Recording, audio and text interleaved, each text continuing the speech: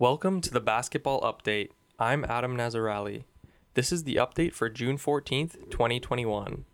All right, so round 2 has gotten underway in the NBA playoffs. We have the Atlanta Hawks versus the Philadelphia 76ers, the Denver Nuggets playing the Phoenix Suns, and the LA Clippers playing the Utah Jazz.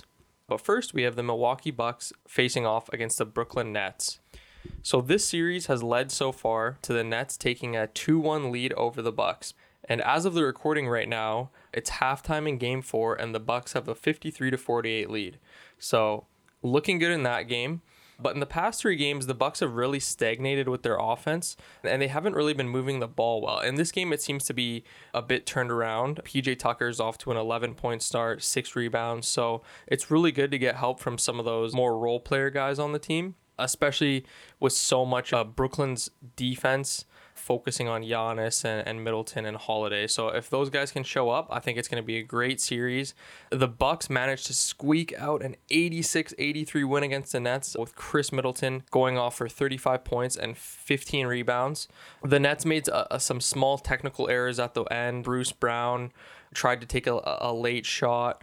Kevin Durant had a poor inbound pass. So just kind of some small minor mistakes that led to the Bucks winning that game. And this game 4 is really, really important for the Bucks because going down 3-1 in a series, especially against an extremely talented Nets team, is just not a position you want to be in. And we don't know when James Harden's going to come back as well, right? Like, he did have that hamstring strain, and usually the timetable of that would be a couple weeks. So realistically, he probably wouldn't come back.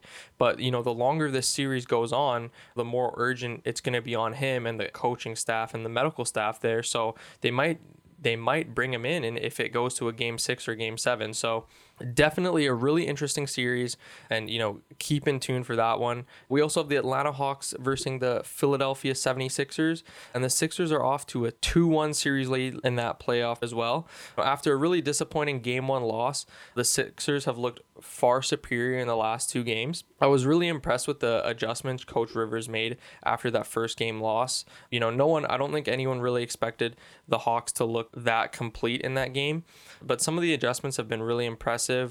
Double teaming Trae Young was a great idea, and that's really hurt the Hawks offense, and they've had difficulty getting going after that.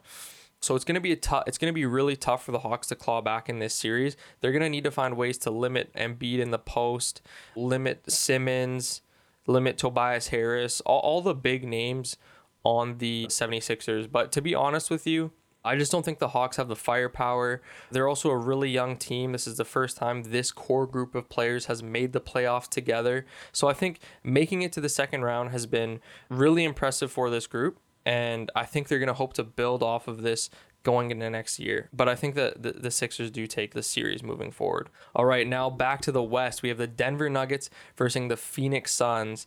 And the Phoenix Suns have actually taken a 3-0 series lead. I've personally been pretty disappointed with the Nuggets. Guys like Michael Porter Jr., he had a really good game 1, and then he struggled in the last 2 games. Monty Morris had a really good game 3, and then he wasn't really around for the first 2 games. Basically, everyone not named Nikola Jokic has been disappointing in some regard. I really thought this could have been MPJ's kind of breakout playoff series and an opportunity to show the world and NBA fans, what he's capable of, because we saw him in the regular season. He was just so dominant, kind of that 3-and-D player. He looked like honestly a really complete power forward in the league and just looked really good. And he looked really good in the first series the Nuggets played as well. But in this series against the Suns, he's just not really stepped into that kind of second tier star role that the Nuggets have needed, especially with Jamal Murray gone, who's kind of usually their second tier star. So yeah, really disappointing from the Nuggets, but a nice kind of interesting fact for the NBA fans here. Of the 3 teams to crawl back from a 0-3 start, only to lose in game 7. So they lost their first 3 games, and then won the next 3. One of those teams was actually the 1994 Nuggets. And in that series, they played against the Utah Jazz in the second round and ended up losing in that game 7. So you never know, guys. Maybe history will repeat itself. Don't get yourself too down, Nuggets fans. Hopefully, if you're a Nuggets fan, this time they end up winning that game 7. But you never know what could happen. Now, on the other hand, the Phoenix Suns have really got into their rhythm. Everything the Nuggets seem to be throwing at them, switches, pick and rolls, they seem to be dealing with well. And really, they've actually gotten better as the playoffs have progressed. Chris Paul just looked fantastic in that game 3. He was doing everything, taking charges, setting up plays, getting rebounds, just looked completely elite from mid-range, hitting every elbow jumper, it seemed like.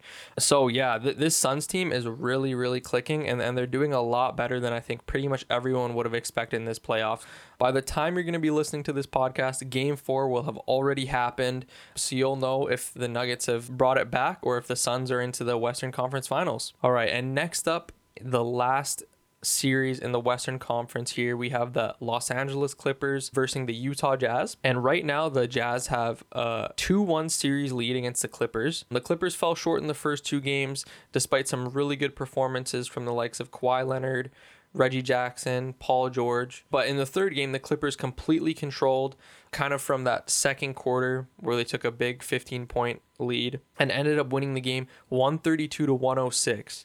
Now, for me, this is such a weird series, right? Because the first 2 games were really tight. The Jazz kind of barely won that game 1 after the Clippers came out really strong in the first half. The Jazz had a better second half. That game 2 was really tight as well. And it all seemed to kind of fall apart for the Clippers just right at the end of that game 2. And then in the game 3, the Clippers just have this dominant win. So it's like, the Jazz have won really tight games, but the Clippers have, been just dominant in that third game.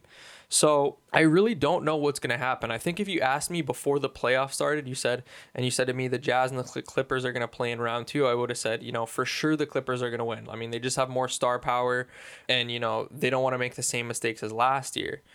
But on the other hand, the Jazz are kind of more of a complete team, and 1 to 5, I think they're really strong, and they also have a really deep bench as well. So it's going to be up to the Clippers, if they can get more role players involved, and if they can get those kind of anyone except Kawhi Leonard to just have a good game. And not just Kawhi, though. I mean, you do need Paul George to have a good game. You need 2 or 3 other guys other than Kawhi Leonard, because he's going to get you 30 plus points on extremely efficiently. He's going to get you a bunch of rebounds. He's going to be playmaking. Like, he's going to do everything for you. So it's really up to those other players. And we saw that in game 3. Nick Batum had a good game. Now let's see if he can do that in game 4, right? Paul George, of course, had a good game.